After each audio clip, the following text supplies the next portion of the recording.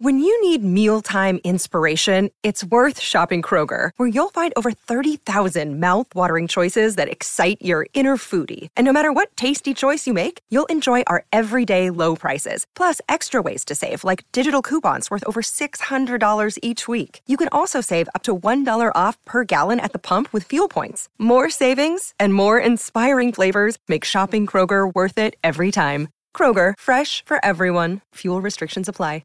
Today's episode is sponsored by Bear Attack Boxing, providers of high-quality boxing equipment. And today, I want to talk about the Power Focus Pads. Now, they are focus pads that are ideal for training your boxing students and also for boxing training as well. They've got extra thickness and they're very, very shock absorbent. This pad is ideal for getting them big hooks, big right crosses, the big uppercuts, the great selection of shots thrown by fighters. So, guys, go over and check them out at www.bearattackboxing.co.uk. Go and check out their new product, which is the Power Focus Pads. Only $24.99. Get over there, check them out. Check them out on social media at Bear Attack Boxing on Facebook, Instagram and Twitter. And right now, Thomas Hearns is an open book to Ray Leonard. Backs up against the ropes. This is one of the most unusual calls by a referee in the history of the sport. The first loss, a tremendous victory. Leonard fighting off the ropes. It happened. It happened. Uppercut by Douglas. Down goes Tyson. Wilson, right hand shot. Excellent. Knocks out by Tyson. Slumps to the canvas. The champion struggles to stay on his feet. How do you like it? How do you like it?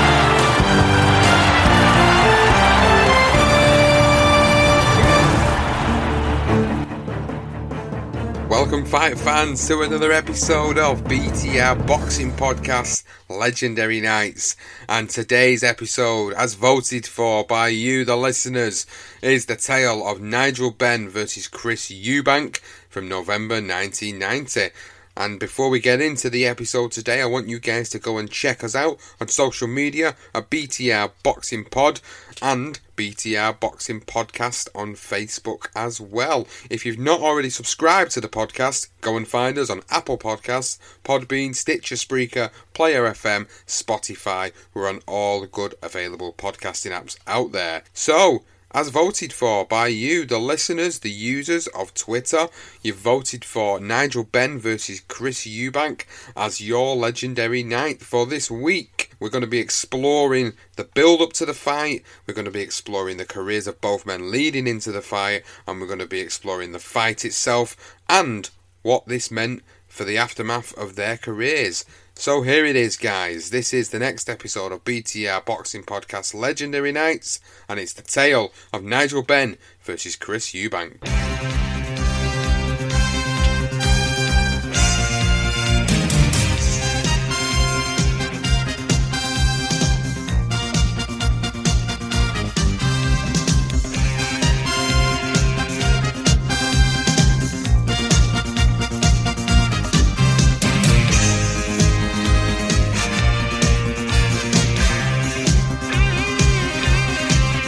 So this is it. This is the tale of Nigel Benn versus Chris Eubank from way back in 1990. Delighted to say Johnston Brown is on the phone recording this episode with me today. This is a fantastic episode. And what a great pick and what a great selection of fights you put out on Twitter for us, Johnston. Yeah, no, it was difficult because, 1990 era, there was so many good fights. But, Ben Holyfield in there, obviously. Ben Eubank won. Could have gone with Ben Eubank too, but I thought Ben won. Probably it was the better fight. So yeah, really looking to go through this classic, unforgettable encounter. Yeah, this is an unforgettable encounter indeed. So, as always, we'll be covering off the fighters' careers, briefly going to date to the fight. We'll be covering off the build-up, which we've got an interesting build-up to discuss today, and then we'll be covering the fight and the aftermath.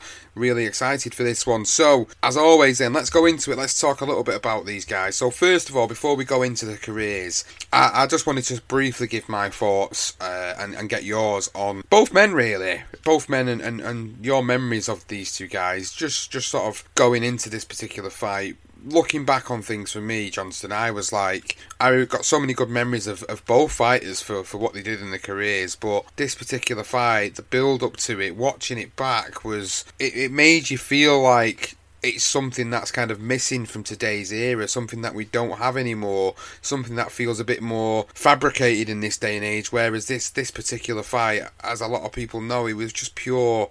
There's just pure hatred between the guys at the time, and probably still is today. And this, for me, memories of it wise, was just epic. It was just an epic event that we'd not seen on these shows for a long period of time. Yeah, absolutely, Sean. Ben was always my favourite as a kid. I mean, I was only 8 when this fight happened, so. My memories of the fight are more to do with my brother watching it, cheering on Ben, shadow boxing as he's watching it, and just being in awe of what the hell's going on type of thing. I was 8 years old thinking, what the hell was this? I've never seen this before. And then obviously, with the build-up and just the hatred and watching back as an adult. And, with Eubank, for instance, my brother wasn't a fan of Eubank, so being 8 years old, I followed suit, and I was never a fan of him myself, always a Ben fan. The guy, he was more into, I say that he was more entertaining. Eubank probably had the whole package, didn't he? He had that Marmite sort of style in terms of, with the public, where people would love to hate him, which Barry Hearn tapped into really well. And then obviously with Ben, he was obviously the Dart Destroyer, and he was just a monster. He just wanted to throw bombs. He was that bob and weave style and throwing his shots. And he was a real fan favourite, and it really did. It was a great fight, and obviously everything else up before it. Completely with Sean. It was just great, to be around at that time. I suppose. As I say, I was only young, but it was, it was pure hatred and genuine, not this fabricated stuff, as you said, as it is today. So let's talk about Nigel Benn then, first of all, starting his career way back in 1987, and it was something you touched on before we recorded this episode today, was that the words you used was, they don't make him like this anymore, and you're very, very right, because Nigel Benn, in 1987, what was it, 1, 2, 3, about 12 fights in his first year as a professional? Unbelievable, isn't it? 12 fights in 1987. He debuted in January, and he had that. And his first fight and his 12th fight was on the 2nd of December, 1987. 12 fights, unbelievable. He knocked them all out. I know, and that's the crazy thing about it, is that and scary about it, the fact that he knocked every single one of them guys out going into 1988, and moving into 1988 is where he started to really come to fruition in the middleweight division. He won the vacant Commonwealth middleweight title against Abdul Sandar in 20th of April 1988. He moves on. He also defended it against Anthony Logan. He also defended it against David Noel, and then he also defended it against Michael Shalambi as well, moving into 1989. So he was very, very good fight. He was knocking everybody out. He was just the thing for me that stands out the most, and what people do remember Ben by, is the fact that he knocked a lot of people out. He was very, very hard when he was punching. He was such a tough man, and he had power in both of them fists. Oh, absolutely. And he had this style where he literally knew he was going to get you. I mean, he actually made a comment as well, saying that, he fought a couple of Mexican road sweepers, which is quite funny. And that's pretty much what Ben was like of that time. So, not all of them were, they were pretty small names. But, 12 fights in and he's knocked out 12 fellas in 1 year. You're not going to be fighting anyone major. So, but just to knock these guys out says it all. And obviously, you mentioned the Logan fight. The Logan fight was an interesting one because Ben was actually put down in the first round in that Logan fight, and then he also had to sustain an unbelievable flurry from Logan, which today the fight probably would have been stopped. He's under so much pressure, and he just lands this big shot, massive one-punch knockout, which is what Ben was all about. He had that one-punch knockout, and the one thing with Ben that I think the fans really liked, obviously knocking people out, but the fact that when he was in trouble, and he was almost like a wounded animal, where he would actually be more dangerous. So that was always a great marking point for for Ben with the fans. And they, you know, you can't, when he's in trouble, you're thinking it's over. Not with Nigel. Nigel he'll find a way. He had this unbelievable will, and he would put you away. He certainly would, and that was evident, obviously, through his first part of his career. And then he bumped into a certain Michael Watson in 1989 at Finsbury Park, where he lost via a TKO stoppage to Michael Watson, who, again, was another fantastic British middleweight of that particular era. And a great fight to go back and look on in terms of looking at the career of Nigel Benn. You think about these fights, although he lost this fight, this was an absolutely brilliant fight. Oh, unbelievable fight. It was the fourth round in particular was absolutely superb. It was like literally one for the ages. It was non-stop. I mean, Ben went for it because that's what he never really had any plan B. The plan A was to just go in there and wipe someone out. And Michael Watson, as you say, was also, I mean, you got Watson, Eubank and Ben, and the three of them, you know, they were all three of them from London. And the argument probably was at the time is that Watson may have even just been above Ben. He obviously beat him, but he covered up well. He took the shots well, and then obviously Ben just sort of tired him out. He got tired, and then he got caught a few times, got stunned Ben, and inevitably he actually got put down with a jab. Funny enough, which the fight stopped. Referee counted him out. It was a bit of an interesting count out. The crowd went a bit mad. I mean, loads of people come tearing into the ring. So some of the broadcasters were a little bit nervous about whether it's going to kick off or not.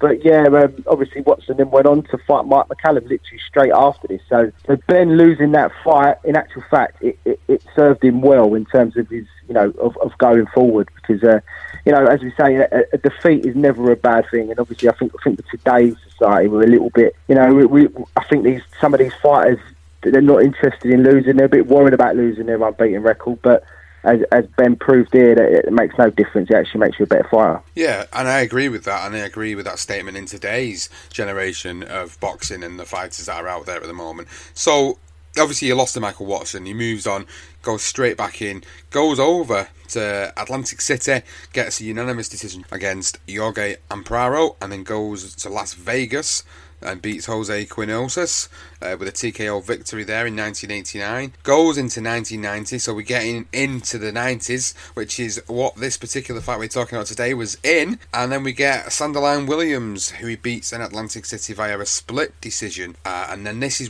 for me where his career obviously started to really take off, when he then fought in April of that year, 1990, Doug DeWitt for the WBO middleweight title of the world, picking up a TKO victory and his first world title. Yeah, it was a real turning point for Ben.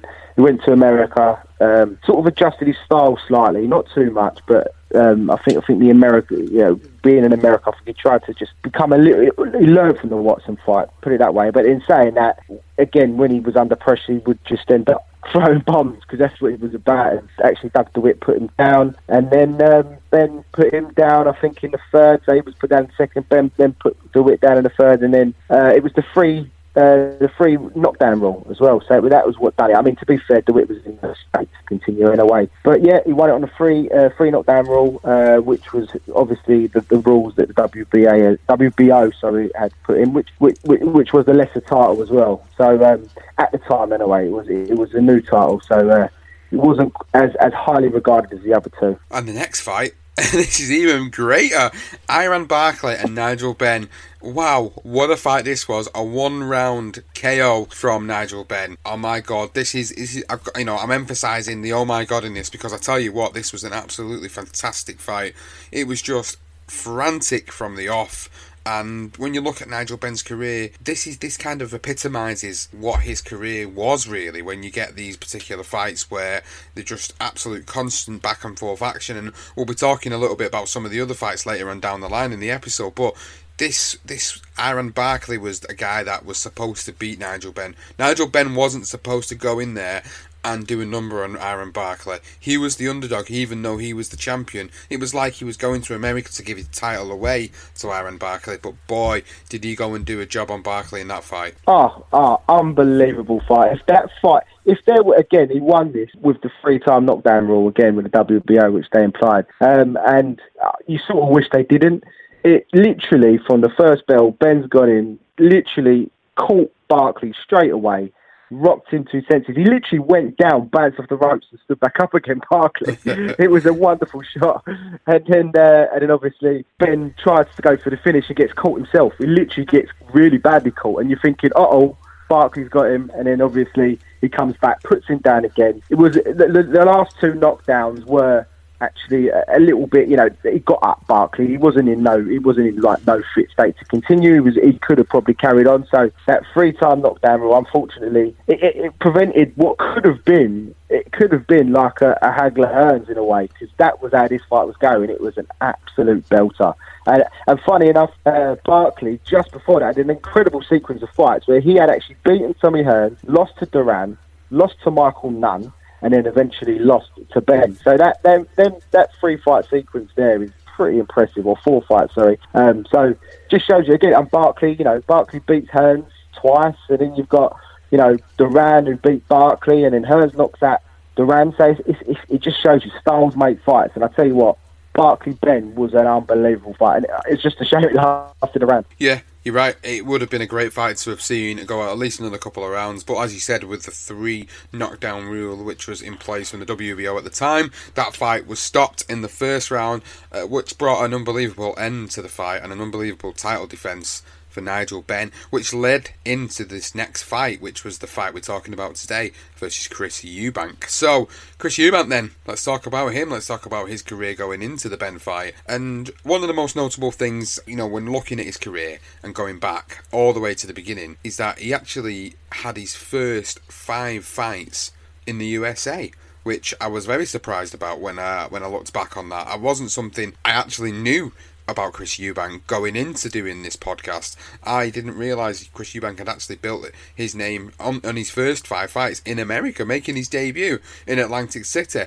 That was like, oh my god, not many people get to do that, especially in that particular era, in the 80s, when I don't think the money in boxing was nowhere near as big as it is today because of all the TV rights and everything else that goes with it. You think about, in this day and age, a lot of fighters do get this opportunity, more so than ever now, but to be breaking your debut and then fighting another 4 times in America, what an unbelievable start to his career. Oh, absolutely. And it also shows that, obviously they see a talent in Chris. Obviously he had unbelievable talent. He had that sort of unusual style, unorthodox style. But, funny enough, you say that. It was actually due to the fact that he was suspended, I think, 18 times in 1 year from his school over in England. And his dad ended up shipping him off to his mum in New York. So that's why he was out there, and he sort of changed his tune, and he tried to become a better person, and ended up finding boxing as they do. So he had his first 5 fights in America. He did, and then he come back to the UK, started to build his reputation throughout the late 80s. So he fought at the famous York Hall, Bethnal Green, he fought at the Brentwood Centre, places that you'll know very well, the Royal Albert Hall, another great boxing venue there down in London. Wonderful. Yeah, exactly. And this was where he started to really build himself as a fighter and establish himself as a fighter. Now, one of the interesting things about Eubank's career going into this particular fight was that prior to going into the fight with Nigel Benn, he'd actually never won a professional title as such in terms of the domestic side of the business. So he'd never actually been there and picked up a Commonwealth title or a British title, the Lord Lonsdale belt at this point. He'd picked up the WBC International middleweight title, which I suppose is the version of like what we get today, where it's like a WBC Silver or something of that nature, but he'd never actually picked up the Lord Lonsdale or the Commonwealth at this point. Yeah, it's interesting, isn't it? He didn't go through that route, the English, the British, that is one thing I didn't even think about, actually. He was signed by Barry Hearn. I think Barry picked him up and brought him over here. So he tried to nurture him in terms of having him as that Marmite character. But, interestingly, he didn't, did he? The only one, looking at some of these names, is obviously the Anthony Logan fight, which he fought on the undercard of Ben, who was the headliner, which was in 1989, the year before they fought. So I think that was actually the fight when Eubank turned around and said, he called Ben out. So that was when it started, if you like. And he had a lot of fights. He had 5 fights in 88, and then he had 9 fights in 89, which again shows you they don't make them like this anymore, Sean, at all. But yeah, really interesting. I never picked up on that, but yeah, not one, apart from obviously, as you say, the WBC International, which obviously put him in a higher rank at the time. But what was also interesting is going into the Ben fight, he'd actually had 4 fights previously throughout the year. So, you know, he started in March, and then he fought again in April, then he fought again in September, and then again at the end of September. So he fought 4 times before eventually going into this fight in November of 1990 with Nigel Benn. So I think it just goes back down to the fact that, like we were saying here, they don't make him like this anymore, and for him to have had that many fights in the space of a year, going into the biggest fight of his life, I think it's something to really respect, especially in our generation. I mean, you're thinking of this now, this is 29 years ago that this fight happened now, as we're talking about it in 2019. So, as well as it making us feel old, it also hits home the fact that they don't make fighters like this anymore. I mean, they take fighters down different routes, and this is a route where he actually didn't go domestically through. He fought great opponents and international opponents, but then he obviously got this rankings belt, as we said, the WBC International Middleweight title, which put him in prime position to potentially fight for a world title. And then there was all this build-up, which is what we're going to go into in a moment, about the Nigel Benn fight. As you said, and you rightly pointed out, he'd called him out in 1989. And at the time, obviously Nigel Benn went and picked up the World Boxing Organisation World Middleweight title. So this made the fight even more interesting for fight fans. The fact that it was 2 British fighters contesting a world title, and it was going to be happening on this show. Yeah, and I mean the crazy thing is as well is with Eubank, as you say, not picking up any going through the domestic route, if you like, but it is Barry Hearn as well. Credit to him, because he was obviously involved in snooker, and he picked up, I think, I'm not 100% sure, but I think that was one of his first fights in Eubank. He sees something in Eubank, and he built Eubank in such a way that it captured the imagination. He was obviously, it was on terrestrial television on ITV. He had signed a contract. He was good friends with the guy, with Barry Hearn. He was good friends with, I can't remember the guy's name, but who ran ITV at the time. So obviously getting Eubank on the bill, and obviously knocking a few guys out before that. He had a few points decisions, but just that arrogant style. And I'll go back to my brother, because that's one person I can look at here is, he absolutely detested Eubank, my brother. and that was very smart from Barry. Look at it now, you think about it, you think, he's done a right one. He's done a really good job here, because people noticed him, not because he had picked up the British title, not because he was a European champion, but because of his style and his attitude and his confidence. He almost had this aura about him where you what he was saying, you almost believed him. And he had that wonderful technique, and an unusual and unorthodox technique. And no matter how crazy the guy is, I mean, I think he's absolutely deluded with some of the things that he comes out with. But naturally, an unusual fighter to watch. And he talked himself into this fight at the end of the day. I mean, Ben probably didn't even need to take it. He was probably looking at, I think they even mentioned Sugar Ray Leonard after the Barkley fight. That was what they were looking at, the Rands and your Leonards at middleweight. But obviously it didn't happen. But yeah, it was. He knocked out the Brazilian as well with like 10 seconds. So it was set up lovely for this big one in 1990. And this is it. We're going to talk about this particular build-up to the fight, because in terms of build-ups, this is definitely one of them that gets you excited when you listen back to the audio of this particular build-up going into it, because there were some harsh words exchanged between these men. It was quite evident in the build-up to this fight that they absolutely despised each other. Nigel Benn is talking to you. To face me. The thing about him, he's all hype. He's all hype, and I can't wait to November the 18th to give him a good hiding. He went out there, he'd done the job on the guy. Who was it? Another Sanchez, Gomez, Lopez, who was it? Another road sweeper? Hey, I've done that before. Now I'm with the big boys. I'm there already. He's got to prove himself, not me. I have what it takes. This man is nothing but, he's the real hype. I come up the hard way. I proved myself, boy. You had your time. Let's have some parliamentary procedure here, all right? Oh, God. I have nothing to say to Nigel. I find the man intolerable in that he's so wild. When they talk about boxing and they talk about fights, fabricated, and they look like they're kind of putting it on to sell tickets, there was no fabrication at all with this fight. You could just see these two men just genuinely hated each other. It was absolutely genuine dislike. I mean, they actually put the sign of the fight on TV, and you sort of think, God, what are they doing?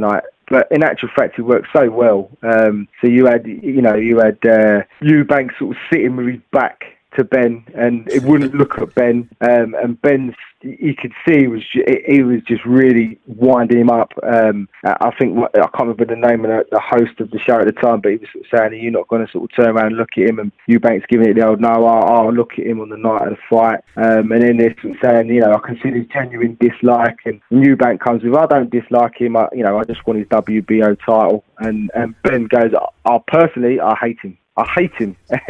And he's saying the public are coming up to him, telling him, "You've got to knock out this cat. This cat is, he's too big for his boots, and he's got a big head. You need to put him away, Ben." And Ambrose Mendy, who was obviously his manager at the time, was also present alongside Ben. And then you had Barry Hearn signing the contract and getting involved as well.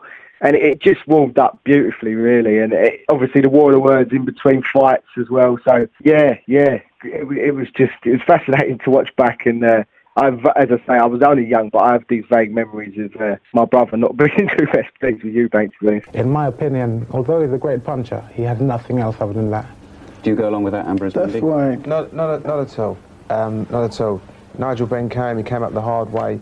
We're going to find out on a night who's fooling who. In my opinion, Chris Eubank tries to talk as if he came out of some silver spoon society. He's a kid off the street the same as us, and we're going to find out on the night just who's fooling who. In regards to Chris saying that boxing is a mugs game, we've got something to show you. It's a piece of our own artwork. Perhaps you'd like to home in on that. It's a mugs game. And I'd say this, a Shakespearean quote for you young man to learn. How much sharper than a serpent's tooth it is to have a thankless child. That's from all the professional boxers in this country. Barry Hearn, why is this man the boxer they all love to hate? Well, I don't think they do. I think that's an image that's been afforded to him by some of the journalists in Fleet Street. It takes a bit of time to appreciate Chris Eubank. But, having said that, I'm not detracting from either fighter, but we have a situation where Nigel Benn fought Michael Watson. Nigel Benn was the undefeated fighter that went in. Chris Eubank now is the undefeated fighter. He's there on merit. He is the man until he's been beaten. And it's going to be a very highly competitive fight between two great athletes. Even going back and watching the clips on YouTube, which is wonderful for us to watch in this day and age, it's great to watch back at the genuine disdain for each other. And you look at the modern day rivalries that we've seen where we felt like there's genuine hatred between one another, and the one we covered a few weeks back with Froch and Groves is a perfect example of two guys that really just didn't like each other. There was no put on, there was no charade, it was just genuine dislike. Eubank, obviously, the Marmite character, as you referred to him earlier, he was very arrogant. He was, well, he still is. He still is.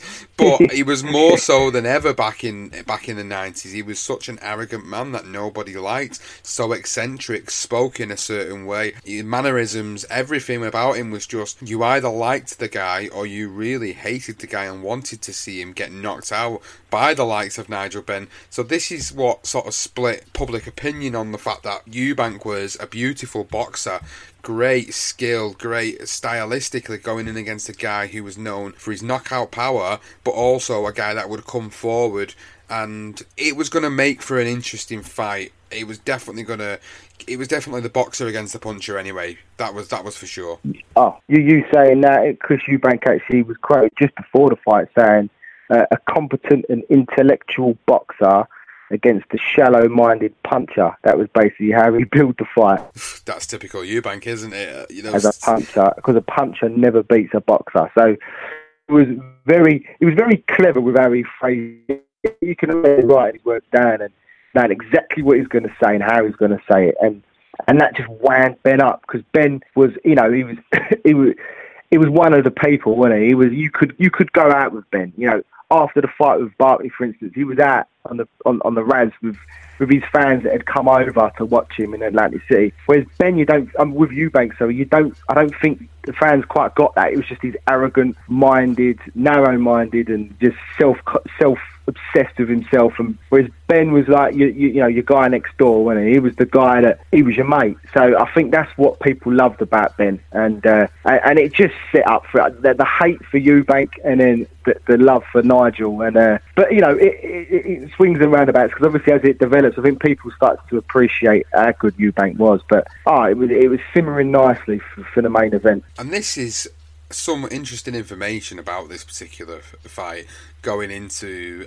everything to the ring walk was when I looked up the information on it, this was great. I mean, watching the video back before looking at information for our episode was like, you know, this is great entrances, and then you sit there and you're watching Eubank come in, and you know, he's got his Simply the Best by Tina Turner, and then as he's starting to come out, the music just completely stops. And now I never knew, watching back on that this was actually a sabotage by Ben's team. So what actually happened was, obviously, to get their own back on the way Eubank had been in the lead up to the fight, and how arrogant he'd been, one of Eubank's team decided to basically stop the record. Yes, record, for people that are over the age of 30. That is a very round black circular thing that goes on with a pin.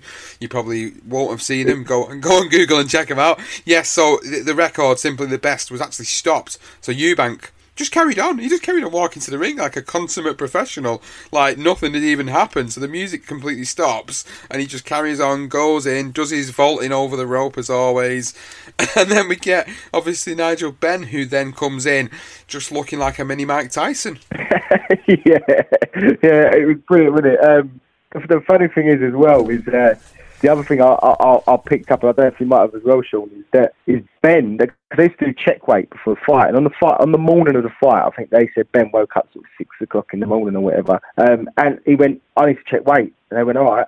So he checked weight, and he was 6.5 pounds overweight for this fight, and he had 3 hours to lose it. So he spent literally the whole morning running around an underground roundabout.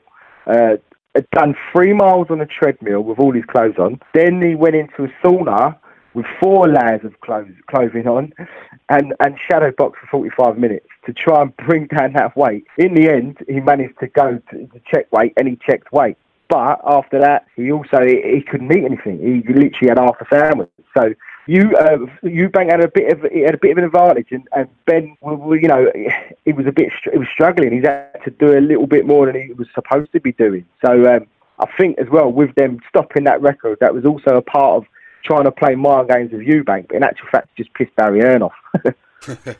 Well, that's something that not a lot of people may know about the fight, unless you're really hardcore and have really gone into the depths of these particular two fighters' careers. I actually never knew that this had happened in terms of his check weight, and the fact that he had to do all these miles and the treadmill and the shadow boxing to actually, you know, drain the weight out of him to be able to get in there on the day and give it as a fair advantage as possible. But as you rightly pointed out, in this day and age, again, when I refer back to it, people, when they're absolutely drained themselves down to the bone, it definitely has a massive impact on their performance on the night. And I've always said this about boxing and the way these things go down. And evidently, I think, when you look back on the fight, and as we touch through the fight, you can actually start to see how this does come into play later on down the line of the fight. So, as we were saying then, going back to the entrances, once they got into the ring, I think one of the most iconic scenes in British boxing history happened as they both came to the middle of the ring and they both stared at each other, and it was just Eubank's typical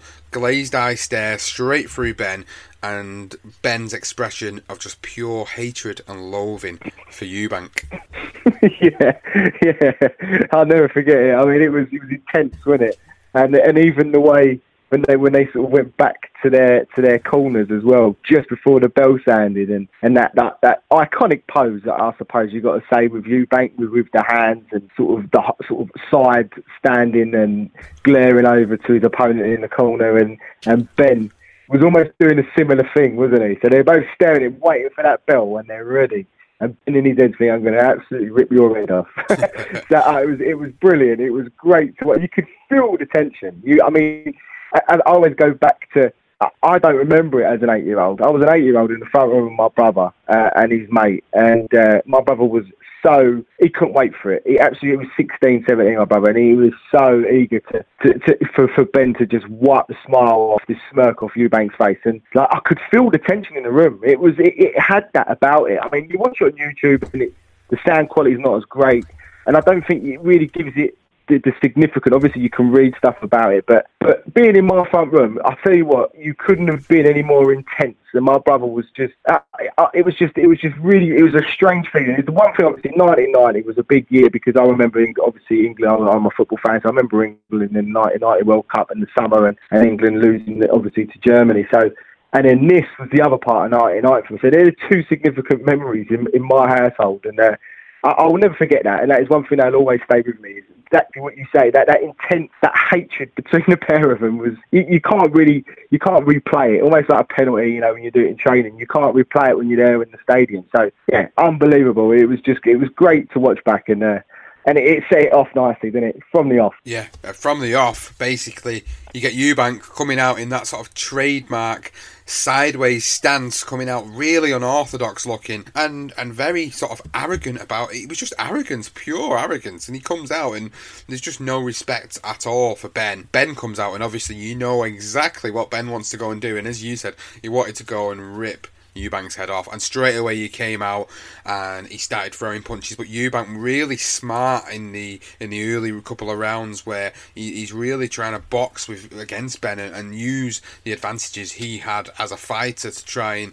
overcome Ben. But Ben was just so ferocious, as we always known him as. He wouldn't stop. He took punches to get on the inside to get to Eubank, but Eubank actually caught Ben with a real good right cross in the opening stanza, and that was a significant start, and he really hurt Ben in that first round, and that the commentators were absolutely going wild. It was like immediately, it was like a replay of the Iron Barkley fight. It was, Ben comes out, starts throwing ferocious punches, Eubank catches him, nice great right cross, and then all of a sudden you just kind of see Ben's legs go a little bit and you're like, oh no. If you didn't know the result before that, I can imagine the millions of people that watched it in 1990, hearts would have been in the mouth at this point.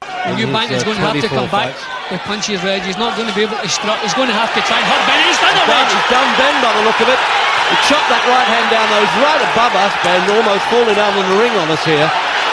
This is what we've seen Ben so dangerous from this position. Here it comes. He's always saying he likes to battle back, Ben. Well, he's got to do it here. Tried to do it with Watson, but it didn't work. Ben's legs are shaking. Oh, absolutely, yeah. I mean, Eubank, he had that. It was like a crab-like style, and it'd sort of glide around the ring sideways. It's really weird to watch, but it was obviously effective. And as you say, he was very smart. He was very clever. He almost used his jab a little bit. He looked like he was going to just literally, as he said, the boxer against the shallow puncher, as he put it. And Ben was obviously trying to get in close. And then he sort of roughed up his rhythm a little bit in that first round, Ben. And then obviously going into the second, as you say, that wonderful cross from Eubank. And then, it was boiling up lovely. And then obviously that one particular shot, I think Ben's thrown a right hand, and it was like a 1-2, if you like. And then he's caught him with a third, and it stiffened Ben's legs. He's gone back to the ropes, and you are thinking, oh my God. Luckily, it was the end of the round because, to be honest, a minute and a half left, that fight could have been over. Let's be honest. I mean, he was a clinical finisher at Eubank, although he wasn't a seasoned pro, but he was confident and he was very clinical in the way he finished his guys. Saying that, Ben like a wounded animal, wasn't he? So when he's hurt, he's at his most dangerous. So who knows what could have happened if that had continued. Literally it happened right at the end of that second round. But it was looking great. It was a great start, and obviously, as you say, the commentators were feeding off that, and you could feel the excitement in the arena. That's right. And then we go into the third and fourth, and the fourth sticks out in my mind in particular when watching the fight back, was when Eubank took an absolute ferocious right uppercut to the chin when breaking away from the clinch. That blow actually caused him to bite his tongue, which led him with a severe gash, which led to a lot of blood being swallowed. Eubank actually hid the evidence from his corner, something that has only been found out obviously after the event. So we all know what it's like when you bite your tongue. It's horrible when you're eating a piece of food, but this guy had took an absolute huge uppercut, and obviously at the time the uppercut landed, he bit his tongue so hard that he'd caused a huge gash on his tongue. So there was blood literally coming in his mouth, but he was swallowing the blood. Because if he would have let that blood come out of his mouth, they probably would have stopped the fight. Because that's what would have happened. They would have seen that much blood coming out of him. It's like, no, this is pretty severe. There was probably a big chance that if he would have carried on, that they would have stopped it through the fact that he might have even lost his tongue. That's how bad it was. Yeah, and as you said, he actually didn't even mention that until well after the fight. But yeah, I mean, could you imagine that? I mean, you could literally, as they are in the inside, it's sort of like their heads have come together. And as you sort of, I think Eubank described it as when you got your sort of chin on someone's shoulder, and then as you come away, your mouth is slightly open. So that's why when he's actually thrown this massive uppercut, his mouth being slightly open, after just caught his tongue, obviously bit his tongue, and as you say, he was trying to hide the evidence from Ronnie Davis and obviously the doctors, because he didn't want them to pick up on the fact that he had so much blood in his mouth, and he didn't want the fight to be stopped. Which again just shows you that, for all the things that Eubank was, he was very self-confident, and he was a bit of a prick. Let's be honest. He had a real will to want to fight and win. So. Credit to him, really. It was always remembered, this fight, for the commentary, the ITV commentary. Obviously, the commentators got so into this that Jim McDonnell was like, "Jesus, look at that right hand," and it was just you got the big fight feel of everything. When the commentators play, some people slag them off, don't they? In this day and age, like the some of the shit they come out with, but like. I think you felt every punch with the way the expressions of the commentators came across on the telly. Like, you got the guys like Jim McDonnell shouting "Jesus," that's not something you kind of get now. It's more scripted, I think. It's more, they've got their own sort of things sort of set out for them, whereas now back in the day, it was more like they're saying it as they see it and as they felt it, as opposed to it's being specific about certain things that I was saying. And that really made a difference to me watching the fight back. It kind of got you really sort of engaged in the action that was going on in the ring, and it kind of led you to feel something was happening more than what you actually thought it was. Going into that fifth round, Ben's eye was actually swollen shut because of the amount of punishment he was taking on the way in to get to Chris Eubank. And then in the sixth, Eubank started throwing shots at Ben, who was covering up on the ropes. Ben then caught Eubank with a low blow, and with no points deducted, he started using that to his advantages with the fact the referee didn't do nothing about it. Started pounding Eubank to the body, and it was just an amazing couple of rounds where they were both getting involved in some great exchanges. Yeah, definitely. That low blow definitely clearly upset Eubank's rhythm. He was pretty much in control. As you say, Ben's eye obviously almost closed shut by this point, and so he's thrown that punch. Obviously, it was low, and Eubank, to his credit again, he's bit his tongue. And now he's been punched in the bollocks, and as you say, Richard Steele, the ref, who was an established referee at the time, he could have given him a bit longer. I mean, we see one recently with Amir Khan, and how he just bottled that completely. Eubank gave himself a few seconds, and he was back in there, clearly in discomfort. Ben, clever in his tactics, as you say, targeted the body. I mean, the last thing we need is, you could imagine being the fighter getting caught in the Goonies, and then all of a sudden, you're getting smashed in the body, by someone who's a big puncher. That's the last thing you want. Everybody knows you feel a bit sick and your belly hurts a bit, doesn't it, afterwards? So very clever tactics from Ben, and as you say, worked the body really well, and it was clearly taking effect on Eubank. But obviously with Ben, with his eye, he knew he had to do something different, and with that granite chin, which Eubank clearly showed in this fight, he got caught a few times with some big hands, big right hands, and so it wasn't the chin that was going to put him down. It was always going to be the body, and you could see in Ben's eyes, specifically in the 6th and 7th, when he was really whipping them shots in deep, wasn't he, Ben? And they were taking some effect, and even one point, Eubank even glances over to Richard Steele, ref, and when you see that in a fight, you started to think, oh, hold on a minute, I think this is on the turn, this fight. He's looking for a way out here. But again, credit to Eubank, he fought on. He did, he fought back in the 7th, he really did, and he started to turn the fight a little bit around in his favour. And then as we get into the 8th round, the scores are fairly even as we start that round. But this point, when I was talking about earlier about how the effects of the weight drain might start to catch up with Ben, and it was evident, and this is where I felt he started to catch up with him in the fight going into the 8th. He became a little bit more wary going into the 8th round now. He was looking to kind of pick these one-punch shots on Eubank. He was just like throwing... They weren't entirely wild, but in my eyes, it was kind of like he was only throwing the one shot, looking for that one-punch knockout. Now, actually, he did catch Eubank on the top of the head with an overhand right after he trapped Eubank in the corner. Now, that meant that he went down, and he was up there quick. Said it was a slip. No, it's a slip. That's what he was saying to Richard Steele, the referee. But he had to take the 8 count regardless from Richard Steele. I'm surprised that Eubank hasn't tried to make better use of his jab, because Ben does come straight on him. Yeah, exactly. Professes to be a master of the noble art. Oh, what? Almost came out on our lap surgeon. A little bit of a slip. He's arguing with the referee. It was a slip. But there's no point in him shouting at him, because he got clipped at the same time. I think it was a bit of both, Reg. It was a slip, but it was a punch that caused him to slip, so you got to count. And that was a really interesting part of the fight, because at this point, with the fight being so even, that was significant, because that now meant that it was a 10-8 round automatically, which meant that essentially Ben's 2 rounds in front. So this is where Eubank really had to start coming back, and he finished the round pretty strongly. And what was interesting is that at the end of the round number 8, he's posing again. His arrogance is just ridiculous. Like, he's just posing, and he did it in a couple of the rounds throughout the fight, which I've not touched on. But when you watch the fight back, you just see him doing this pose. And I always refer back to today. Chris Eubank Jr. used to do exactly the same up until recently. He'd stand in between the rounds in the corner when they get the 1 minute break, and he'd just stand there staring at the opponent. And Eubank was exactly the same in this fight with Ben. Oh yeah, we did touch on that. I mean, even from the first round, he actually, because the camera goes straight onto Ben's corner and you don't actually see it, but Eubank was actually strolling around in his corner before he actually, for about 10 seconds, before he actually went back to Ronnie Davis. And as you say, he was doing exactly the same thing.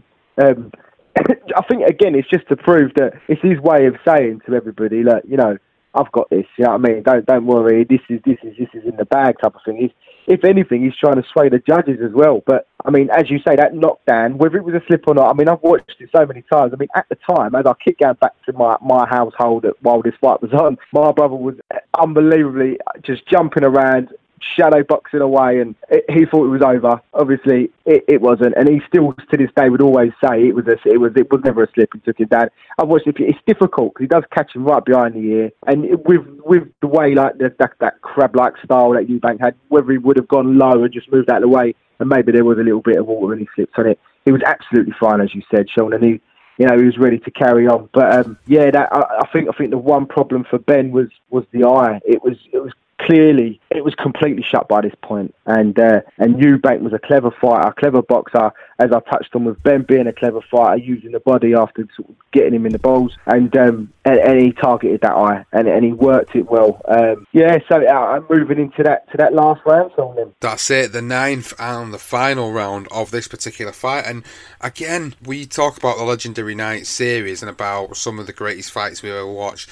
This is where it started to make it greatest fight, Legendary Night territory, when this 9 round came about, because what started out as what you believed was going to be a Ben round turned into something completely different. So the round started as the previous rounds had started, really. Both men were going for it. Both men knew, this was do or die, and going into that 9th round, which I've got to say, if you've not seen the 9th round of this particular fight, and you're listening at this point, then you obviously need to go and watch it, because it was an unbelievable round, because it was quite an even round as it started out, and it was up until Eubank missed with a right.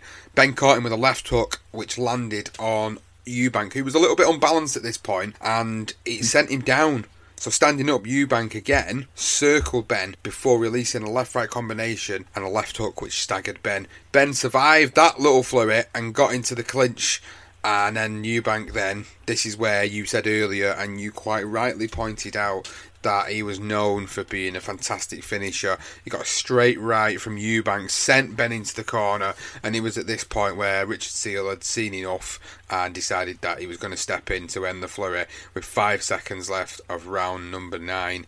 He was falling for that. That was Ben. Oh, what a shot that Shot is. real super. Opened him up with the left hand and then shot the right hand over, and it connected. There's the countdown. If he did go down, the count would continue. Ben's shaking, Reg. Right to his boots, Jim. Ben is shaking. The eyes watch Reg. This will be the finish of the belt. And it's all over in the 9th round. And would you believe, in Ben's corner, they looked as though they were objecting to that for a minute. Why was it stopped? But I think he was right to dive in there. Apart from the eye closing, he was also getting punished at that point, Jim.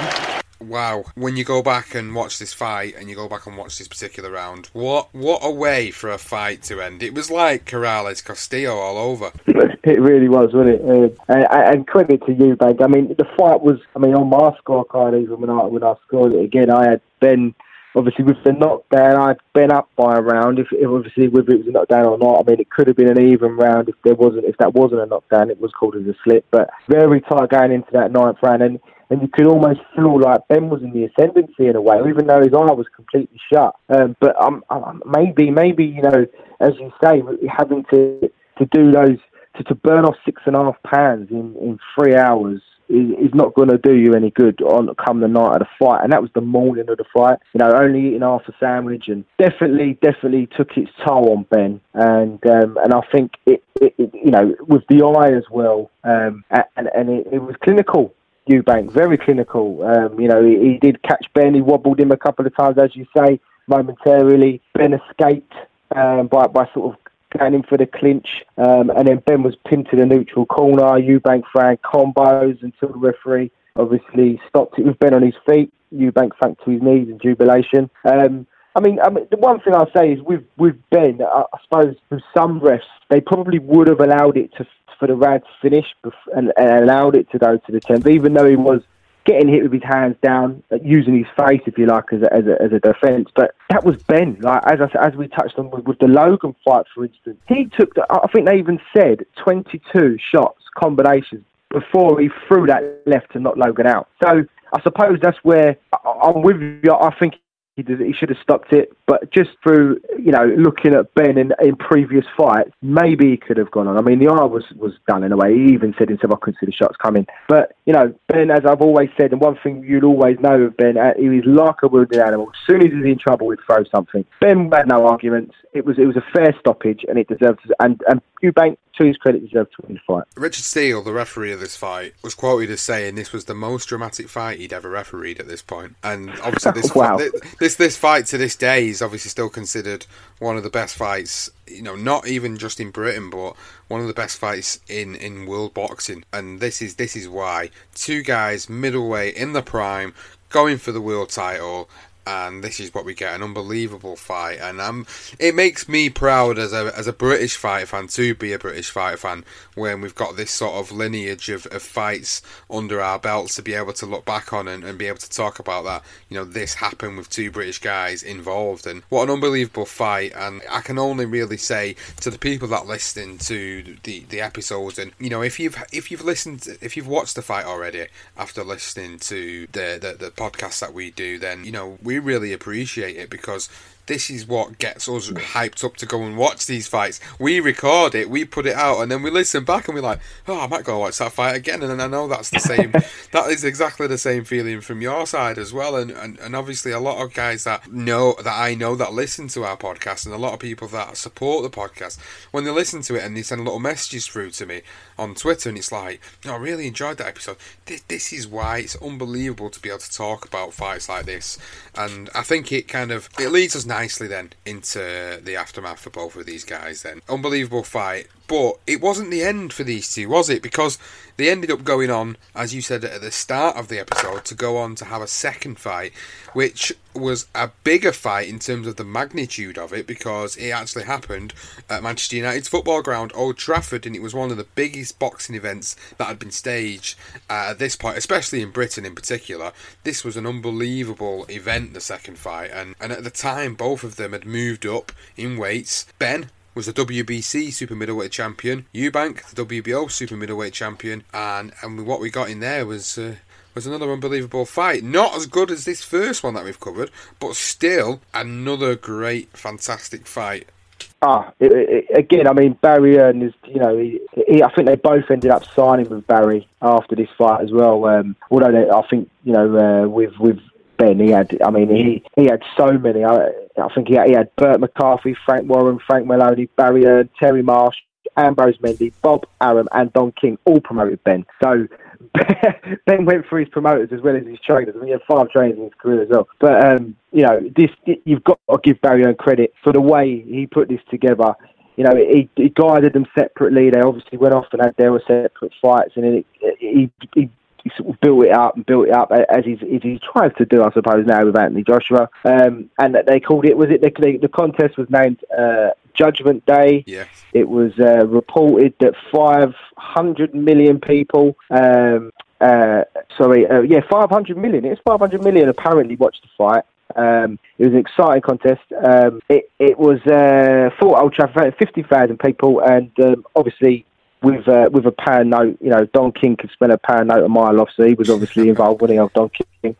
And then it was a brilliant fight. Again, it was a draw, which was a bit of an anticlimax. I mean, I do remember this fight more as a sort of early teen, if you like, and I thought Ben won the fight. I watched it back. I still think Ben wins the fight. I don't know if that's because I just don't like Eubank, I suppose, maybe. But, it was a draw. It was what it was. But it was it just showed you that how today, where we move from these sort of 20,000 arenas or 30,000 arenas, whatever they hold, to Wembley Stadium, this was basically that. You're at the NEC in front of 10,000 people, and then you move it to Old Trafford in front of 50,000. And that was what they brought. They brought the fans, they brought the media, America. They had 2 world titles at super middleweight on the line. It was just beautiful.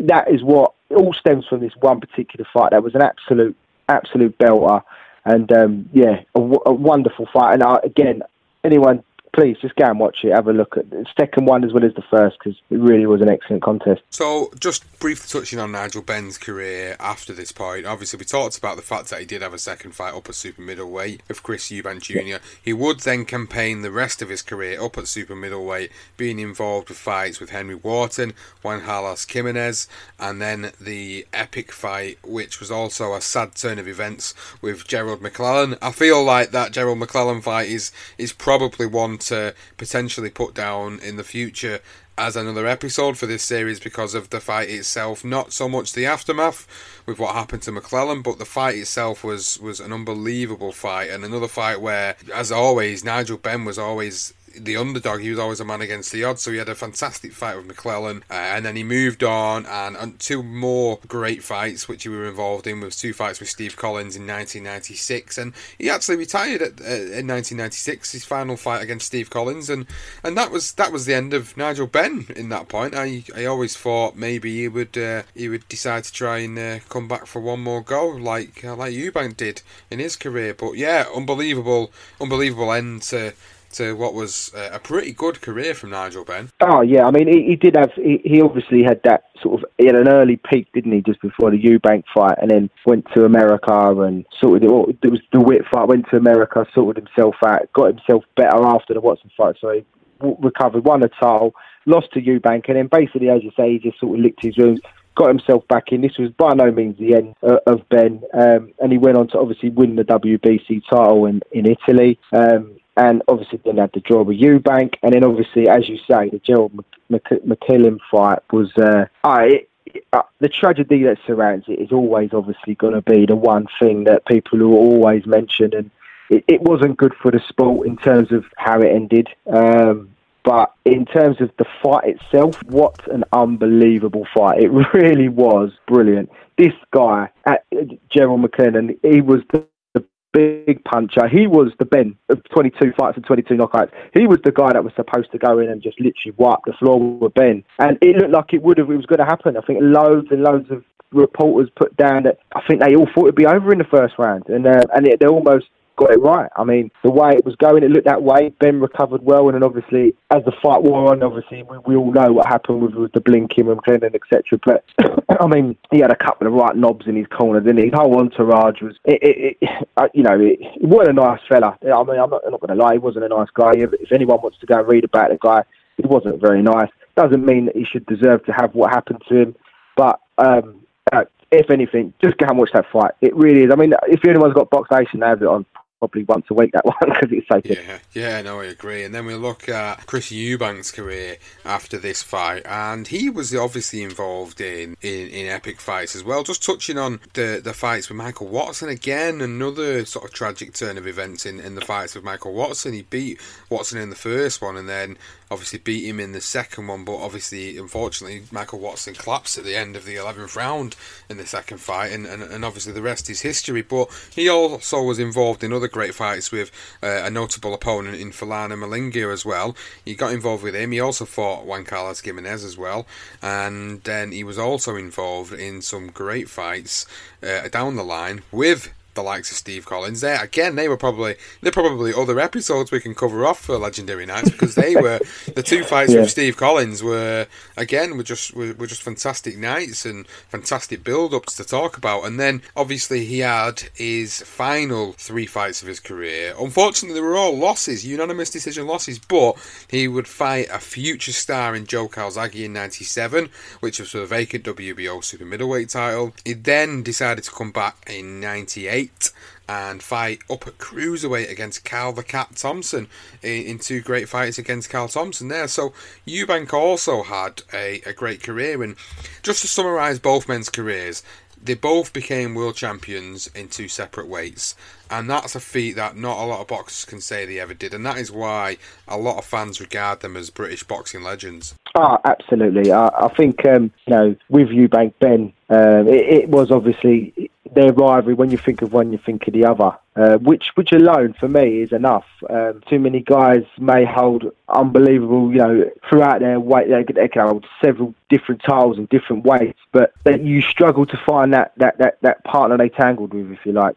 Styles make fights, as they say, but also you need someone with you. When you think of Gatti, you think of Walls. When you think of Eubank, you think of Ben. When you think of Ali, you think of Frazier. No matter what anybody, people will always remember that for those 2 fights. And obviously their careers, they both had magnificent careers, as you say, in 2 separate weights. I mean, even Ronnie Davis, when Eubank moved up to super middleweight, although it was only a brief spell, Ronnie Davis actually felt that he was a beast at light heavy. So, who knows if he'd have moved up to light heavy, maybe he could have gone on to do even more things earlier than he did, that is. But I mean, they were just excellent fights. I mean, the Watson fight, for instance, again, it was a tragic turn of events. But I think people forget that is actually one of Eubank's best performances. He was down on the scorecards and he needed to finish the fight by a knockout and stopped him. I mean, obviously it was tragic what happened, but I think people just overlooked that it was an outstanding performance from Eubank. And then obviously it goes on to with the 2 Collins fights, which Collins, he knew what he was doing. He knew to target, and Eubank, after that Watson fight, we mentioned it with Ben, he was very clinical in the finish, and he even said himself that he lost that clinical finish going forward. I mean, you look at his resume, and a lot of his fights went 12 rounds and went the distance. Although he wasn't a massive knockout puncher, he had times when he would knock him out with one punch, and it was just the way he would finish a fight. And I think he even said himself he'd take his foot off the gas. With Collins, there was an instance where he could have pressed on, and he sort of decided to take it to 12 because he was worried. And I think the same with Carl Thompson. He put him down, I think, in the first fight, and he could have pressed on and he didn't. So, where they both, you think of one, you think of the other, but they also had those tragic fights as well. So they are just moulded into one. I mean, they still talk about it today. How much they hate each other, how much they would have a third one, even today. Would I watch it? I probably would. I'm not even joking. I probably would watch it. So it was a great fight. It had everything. It was a classic. It was unforgettable. I mean, so the words just failed me. I mean, it was a battle of wits, a battle of wills. You know, it was a fight of the ages, and I think it is 100% a legendary night. And they, as you say, they could even feature further on down the line. So maybe when we do other polls, I think I wouldn't be surprised if Ben McClellan comes out as a winner, because that was another great fight. And obviously Collins against Eubank, their first one in particular, was another great fight. Calzaghe, as you mentioned, sorry, I'm rabbiting on it, but it's just there's so many fights. They're a credit to British boxing, and they're a credit to boxing as a whole. And they actually, WBO, they were a small, unrecognised organisation at the time, and if anything, it's probably down to Ben Eubank that WBO has now become what it is today. And I can't disagree with that last statement there, because you're probably right. It was probably the pioneering fight for their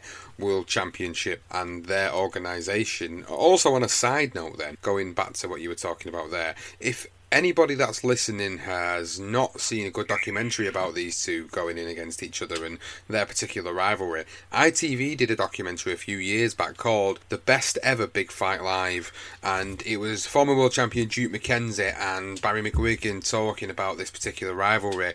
Duke McKenzie saying it's a rivalry that may never be rivaled, with Barry McGuigan also agreeing to say there was real empathy and ill will between them two, but what fights.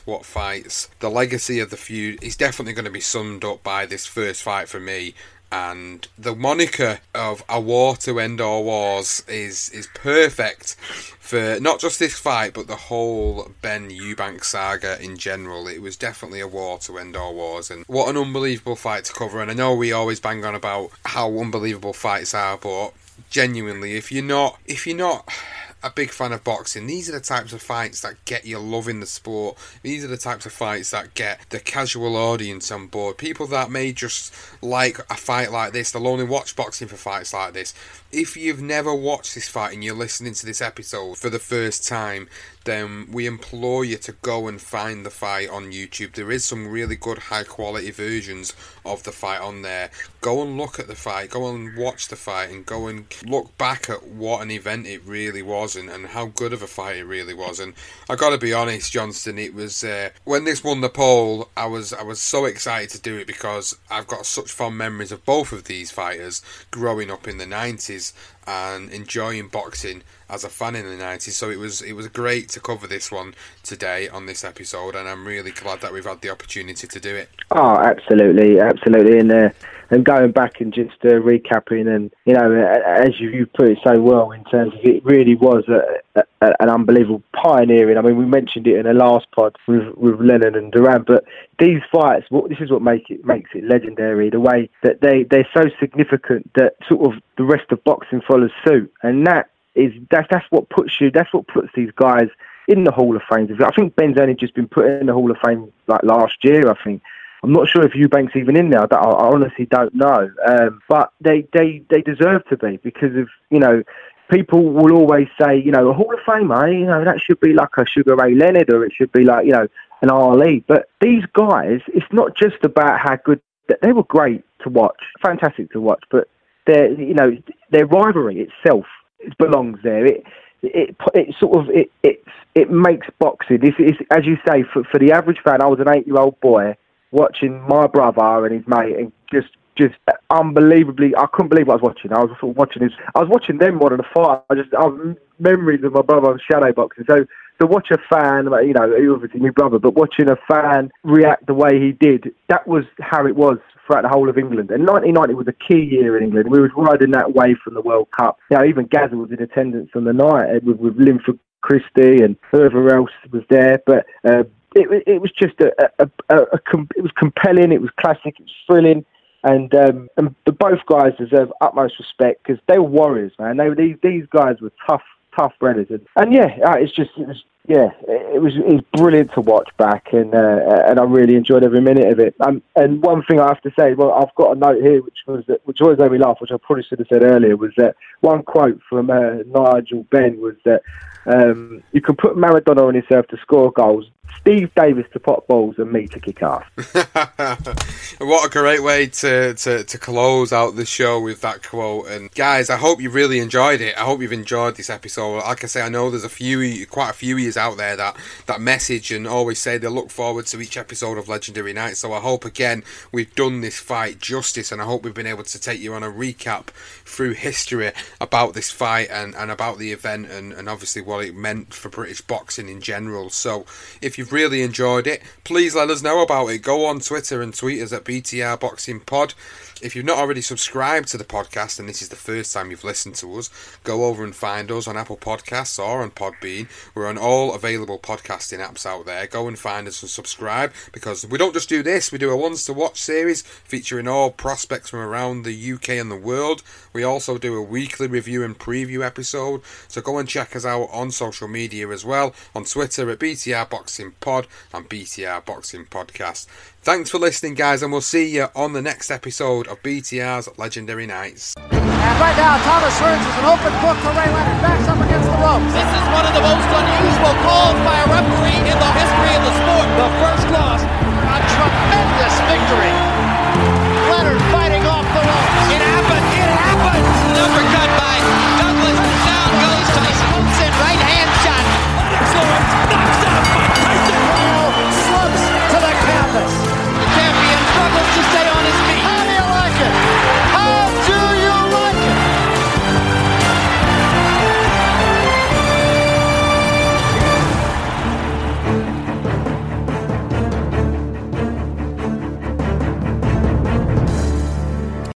Sports Social Podcast Network.